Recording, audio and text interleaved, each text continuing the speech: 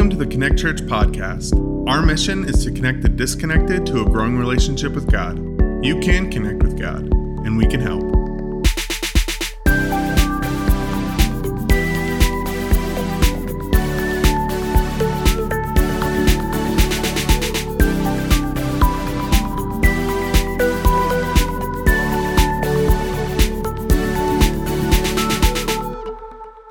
At Connect, we figure you want to grow spiritually alongside others. I mean, by the very nature of you tuning in, you have to be at least a little curious about God and the life He has for you. We all, if anything, we all want to have some clarity, some answers to the questions that keep us up at night. Maybe your questions are more practical in nature. Who should I marry? How do I parent my kids? Where should I live? How should I manage my money? Or maybe your questions are more existential in nature. Is there a God? And if there is, can I know Him? Who am I? Where do I fit? What's my calling? I mean, wouldn't it be nice to have a roadmap that just paved the way, that showed us what step we should take, or even better than a roadmap, a GPS, something that personally instructed us on the next step we should take? You know something? For millennia, Christians have believed that, in part, God gave the Bible to us for some of these very reasons. And American adults actually agree. You see, this year, 2021, Barna, the research group, they did a study called the State of the Bible 2021. And in this study, they've discovered that 7 out of 10 American adults believe that the Bible is the Word of God. Half of American adults actually believe that the Bible is without error. And half of American adults even believe that the Bible speaks to how to live a meaningful, fulfilling life. So we actually have a very high view of Scripture as a society, statistically speaking. We think that Scripture is God's Word, that it maps the way for us. Now, this is awesome if we lived like it. But in that same study, Barna discovered that only 1 out of 3 American adults read their Bible beyond a church service in any given week. Less than half of Americans will actually read their Bible more than 2 times this year. So here we have this desire to know God, to have answer to our questions, and we believe that the Bible is the Word of God, that it actually maps the way for us. And yet, most of us don't read Scripture. Why the great disconnect? Why the divide between our orthodoxy, our right beliefs, and our orthopraxy, our right actions? What do you think Jesus would say about this? Like many of us, we're Jesus followers. What does Jesus believe about Scripture? What does Jesus believe about the Bible? To discover the answer to this question, I actually invite you to open your Bible with me to Matthew 5, 17 through 20, where we're going to see what Jesus believes about Scripture and why it matters to us. Now, if you need a Bible, you can, of course, follow along in our free church app, where there's also a place you can jot down some notes. We're in this series, U-Turn, because we seek the good life, a full, meaningful, satisfying life. And we've tried to realize this life the world's way, but it's left us exhausted, empty, exasperated. But we're discovering a different way, a better way, the way of Jesus. And when we go the way of Jesus, it is then and only then that we truly find full life. Today, we're going to see what Jesus believes about the Bible and why it matters to us. So as we prepare to open the Bible and read what Jesus believes about what we're about to read, let's do this. Let's pause, let's pray, and let's ask to hear from God now. Lord, you are so good. Thank you for your word. Thank you for an opportunity to open it. Would you please speak to us through your word, through Jesus, so that we can know Jesus more and so we can know you more. We ask this in your name. Amen. What do you say? Let's see what Jesus believes about the Bible and open the door to getting some of our other life questions answered. Picking up now in Matthew 5:17. Do not think that I have come to abolish the law or the prophets. I have not come to abolish them, but to fulfill them. So here, when Jesus said the law or the prophets, he was using a literary device to essentially say all of Scripture. The law, the beginning of the Hebrew Scripture, the beginning of our Old Testament, to the prophets, the end of the Hebrew Scripture. So from the very beginning to the end, Jesus came not to abolish it, but to fulfill it. And this Greek word that's translated here as fulfill can also be translated fill, make full, carry out, accomplish. Jesus is the full expression of the ultimate carrying out of the Hebrew Scripture. He obeyed all 613 of the laws that God gave his people to live in a right relationship with him. But then Jesus also fulfilled the hundreds of prophecies of the coming Messiah. From the first word to the final period, Jesus didn't come to abolish Scripture, he came to fulfill it. In that, Scripture points to Jesus, and Jesus is the fulfillment of it. Here we learn the first thing Jesus believes about Scripture. Scripture is a sign pointing to Jesus. Now, because Scripture is a sign pointing to Jesus, he didn't come to set it aside, as he explains next. Now in verse 18, "For truly I tell you, until heaven and earth disappear, not the smallest letter, not the least stroke of a pen, will by any means disappear from the law, until everything is accomplished." Until God's redemptive plan is carried out in its fullest, most complete form, until the kingdom of God is fully realized, nothing should be ignored. Nothing should be set aside that Scripture teaches, because Scripture points to Jesus. Now, in that Jesus checked all the boxes in the law, in the prophets, Scripture is a sign pointing to him. In the fact that Jesus didn't cross out the boxes, Scripture is a roadmap to following Jesus. Now, Jesus fleshed this out further in what he said next, and I want to encourage you, listen up, because this matters a lot to us. Listen to this in verse 19 now.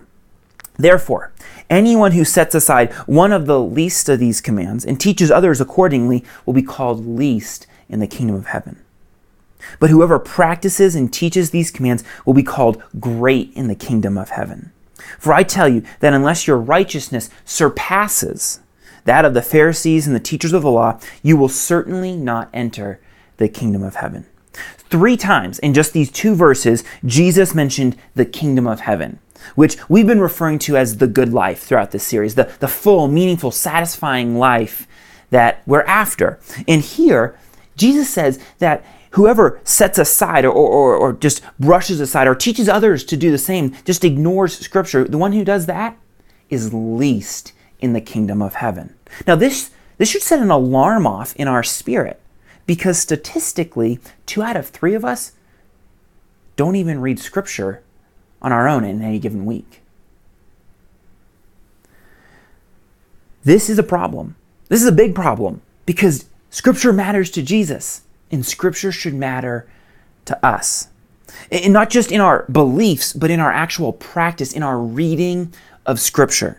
Now, on the other hand, what the text says is that those who practice and teach these commands, those who apply and share Scripture, they are great in the kingdom of heaven. This would either encourage us because it characterizes our life, or it discourages us because it doesn't. Maybe Scripture feels unapproachable to you. You open it up and you don't know where to start. You don't know how to make sense of it. The last thing on your mind is teaching it to someone. You figure, oh, no. Teaching the Bible, that's for someone who has a degree in Bible. But I want to encourage you, like wherever you're at, whatever your thoughts are on Scripture, however approachable it seems to you, you can read, apply, you can even teach Scripture, and you can even do that this week. You see, if you've got a chair in your house, in a Bible in a drawer, you don't have to set it aside anymore. You can take that Bible out, or you can even take the phone out of your pocket, and you can sit in that chair and you can read your Bible and you can hear from God. This is a practice that we call chair time here at Connect. If you need a Bible, there's a free one in our app. Just download the app on the App Store and you can access the Bible and you can start reading it this week. But don't just read it, apply it. Like when you hear God speak to you through Scripture, just do what it says. And don't just do what it says, share it with others. Like actually read Scripture with others, talk about it together. You can teach Scripture. Maybe for you, if you're a parent and you do bedtime with your kids like we do with ours, one of the things we do is we'll read a Bible story from a kid's Bible with our daughter Hannah before she goes to bed. Maybe you do the same this week. Or maybe at lunch, you sit down with a coworker or you grab coffee with a friend and you open up the Bible and you read and talk about it together. You learn and grow together. If you're wondering, like, where do I start? Like, well, what should I do? Well, why not this? Why not just keep reading in the Sermon on the Mount? You see, the rest of Matthew 5 is broken up into 6 sections. All right, so we read through verse 20. We'll read through verse 20 today. Pick up in verse 21.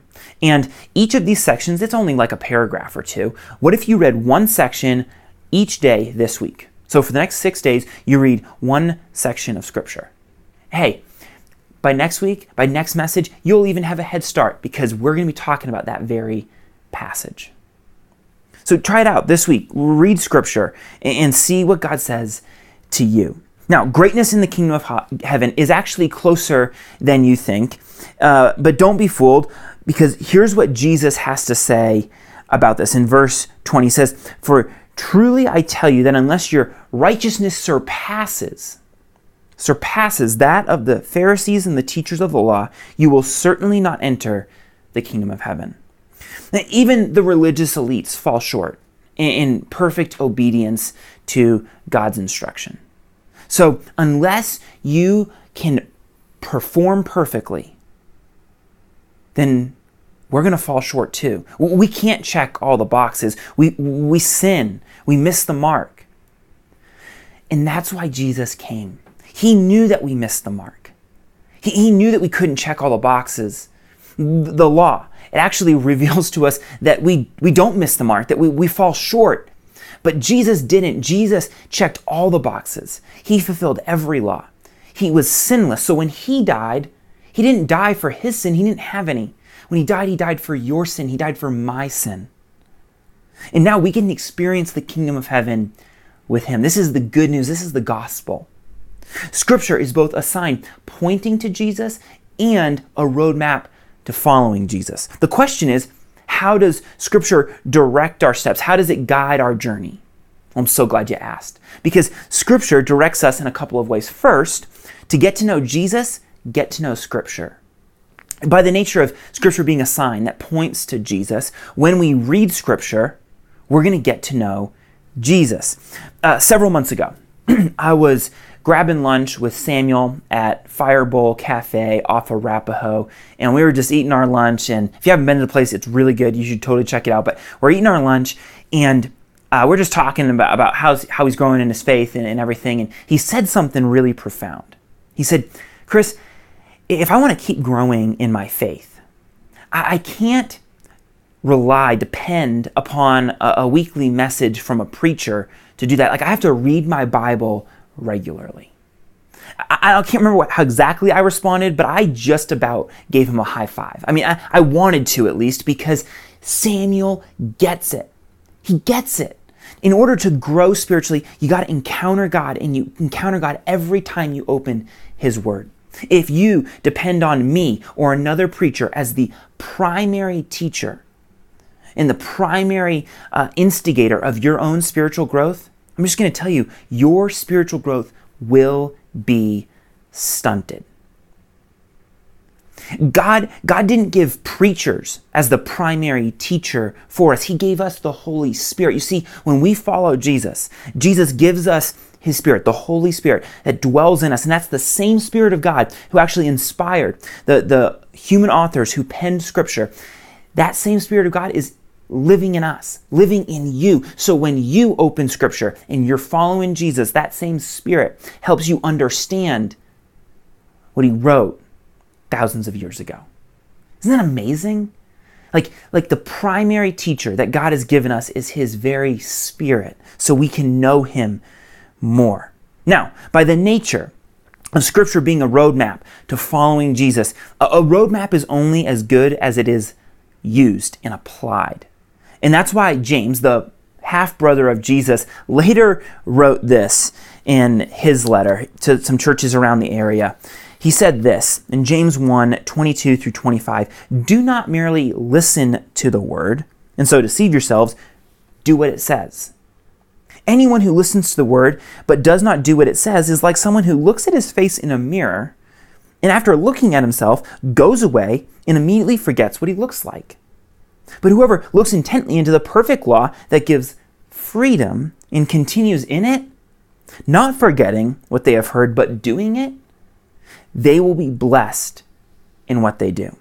When we read Scripture, the Holy Spirit reflects our lives back to us, convicting us of a sin, showing us how we need to turn, we need to repent, and we need to follow Jesus. Look, you don't roll out of bed in the morning, look in the mirror, see Einstein hair, hop in your car, and head to a job interview. So why do we open up Scripture and look into the mirror of God's Word and then walk away as if all we did was simply scroll Instagram? A couple weeks ago, I challenged us as a church to not just read through Scripture, but to actually let Scripture get through us. So in our chair time, what we've been doing is we've been reading less and reflecting more. Over the last couple weeks, you've memorized, you've meditated. Now do it. Like, do what you've been reading, apply it. Let me show you what this has looked like really practically in my life, okay? So junior year of college, Amanda and I had been dating for a couple years at this point, and we kind of were at that point in the relationship where we're like, okay, either we need to move towards marriage or move on. So we took some time in just the natural rhythm of our year over Christmas break where we were going to be apart from one another, and we said, let's take this time to seek God and His will for us. Now, Amanda had an idea that we should fast from talking with one another for the first half of the break. I'll be honest with you, I thought that was a terrible idea. Why would I want to stop talking to the person I love? But I wanted to appear spiritual, so I did the fast. And I figured, okay, if I can't talk to Amanda, might as well hear from God. So I Google searched all the passages in Scripture, all the verses in Scripture that talk about marriage. And I just slowly over that week started to read through verse after verse, passage after passage about what God has to say about marriage. And as I was reading, I couldn't help but think, there's no one else I'd rather live my life with. I'd rather be married to than Amanda. So fast forward a couple weeks, I show back up on campus and we decide to go on a little date. We go walk around Sloan Lake. And we're walking around Sloan Lake and I tell Amanda that I had been reading Scripture and I wanted to marry her. Fortunately, God impressed the same on her heart. Otherwise, that would have been a very awkward conversation. Here's the deal. Scripture is a roadmap, but in my experience, it's actually even more than that. It's a GPS of sorts. And Scripture can be a GPS for you too, a God positioning system. Okay, I know that sounds cheesy, but you will remember it. Because what I've experienced is that when I have a question about what's next financially, relationally, professionally, when I turn to Scripture, His Word reveals the way. And He can do the same for you. Look, I just shared what that looked like when I was wondering what's next relationally. Here's what it's looked like professionally. Amanda and I get married. A couple years after that walk around Sloan Lake, we get married, and I'm a student at Denver Seminary. I kind of worked through my studies there, wrapping up, looking for a full-time job, and we wanted to live in Colorado. So I was just networking and looking and applying for jobs like crazy in the area. When my home church from Maine called and asked if we'd be interested in moving so I could be a pastor on the team there, we just about dismissed it altogether because that wasn't on our radar. That wasn't what we wanted. But we said that we would pray about any opportunity that came our way. So, begrudgingly, we started to pray about this opportunity in Maine. Well, one thing led to the next, and one weekend we're out there and we're interviewing to just see if it would be a good fit with the church and for Amanda to see what life would be like in Maine because she never lived there before. So we're on the flight back, and Amanda is like, we're debriefing it together, and she's like, I think you should take the position. I think we need to move to Maine. And I'm like, I'm not so sure. I was on the fence as ever. But 3 days later, I'm reading in my chair time in Isaiah and then in the Gospel of John, and I read these statements, these verses that sound almost verbatim like things I heard when I was in Maine. I called Amanda up. She was at work. I called her up. I couldn't even wait. I was like, sweetie, we're moving to Maine. because I feel like I've heard from God. Now, on the other side of that step of obedience, I got to tell you, there was so much joy, there was so much fruitfulness, so much so that when God started to stir our hearts to move back to Colorado, we were skeptical, we were hesitant because we didn't want to leave something so good. But some of you know the story. Over several months in my chair time, I felt like God was speaking to me yet again, this time about coming back to Colorado to start a church, to join him and the other churches in the area in seeing a spiritual renewal come across the Front Range. So we're praying about this, we're talking to our pastor about this, and then I had this experience that I'd never had before. June 10th, 2018, I'm dead asleep, and then at 1 a.m., wide awake. And I'm wired. I am fully there, like coherently. It's like I had a cup of coffee, it's 9 a.m, like I am ready to go. And one thought's impressed on my mind. Your thoughts and ways are not my thoughts and ways. But if you will surrender your thoughts and ways and go with me and follow my thoughts and ways, I'll include you in something greater than you could ever imagine. And I remember thinking in the moment, one, I don't think like this, but I've never thought like this before. So like God is speaking to me. This sounds like scripture. He's speaking to me.